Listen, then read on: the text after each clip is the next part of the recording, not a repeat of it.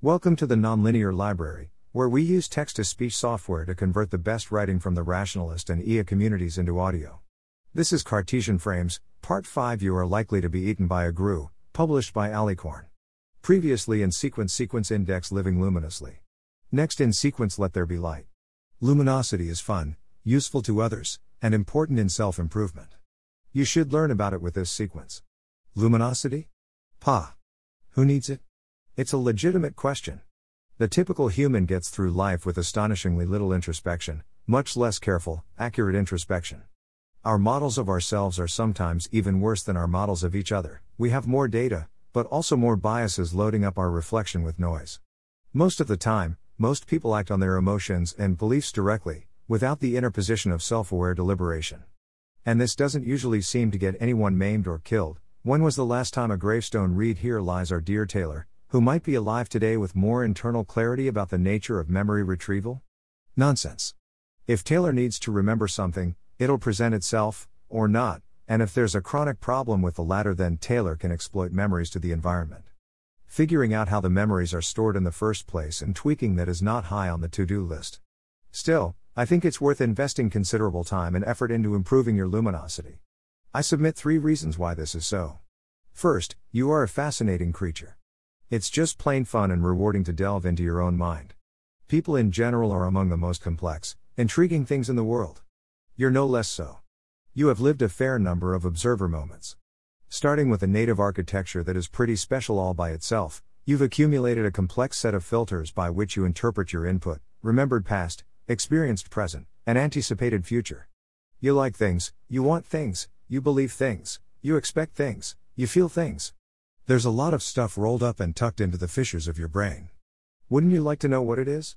Particularly because it's you. Many people find themselves to be their favorite topics. Are you an exception?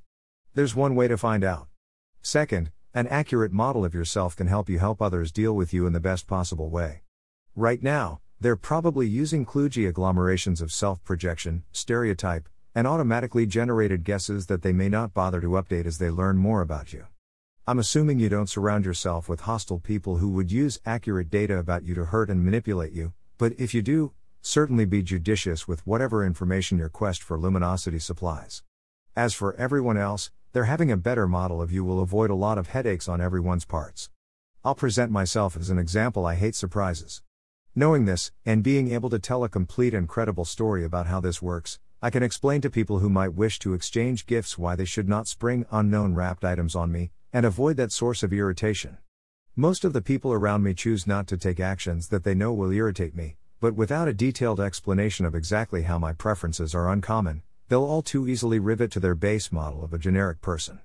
Third, and most germane to the remaining posts in this sequence with a better picture of who you are and what your brain is up to, you can find the best low-hanging fruit in terms of hacks to change yourself. If you keep going from point A to point Z, but know nothing about the route in between, then the only way you can avoid a disliked Z is to try to come to a screeching halt right before it happens.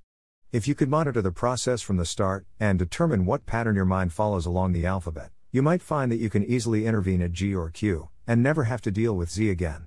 Similarly, if you try to go from alpha to omega but tend not to wind up at omega, how are you ever going to determine where your obstructions lie unless you pay attention to something other than the bare fact of non-omega? There could be some trivial Omicron-related problem that you'd fix in a heartbeat if only you knew it was getting in the way. Additionally, your faulty models of yourself are already changing you through such miraculous means as cognitive dissonance. Unless you find out how it's doing that, you lose the chance to monitor and control the process. An analogy: you're waiting to be picked up at the airport. The designated time comes and goes, and you're sitting by the baggage claim with your suitcases at your feet, your eyes on your watch, and a frown on your face. The person was supposed to pick you up at the airport, and isn't there. A clear failure has occurred. But if you phone the person and start screaming "the airport, you fool. I'm at the airport. Why aren't you?" then this will tend not to improve things unless the person never left in the first place out of forgetfulness. If they're stuck in traffic, or were sent out of their way by road construction, or have gotten hopelessly lost, or have been identified by the jackbooted thugs that keep watch at the airport parking lot as a terrorist, reiterating that you had this particular goal in mind won't help. And unless you find out what is keeping them, you can't help. You have to know where they are to tell them what detours to take to avoid rush hour. You have to know what diversions were introduced to tell them how to rejoin their planned route. You have to know what landmarks they can see to know where they've gone missing to. You have to know whether to go make Bambi eyes at the security guards and plead misunderstanding. Without rather specific, sensitive data about what's gone wrong, you can't make it right. In the next posts of this sequence, I'm going to illustrate some methods that have helped me learn more about myself and change what I don't like. With luck, they'll assist you on the project that I've just attempted to convince you to want to undertake. Thanks for listening. To help us out with the Nonlinear Library or to learn more, please visit nonlinear.org.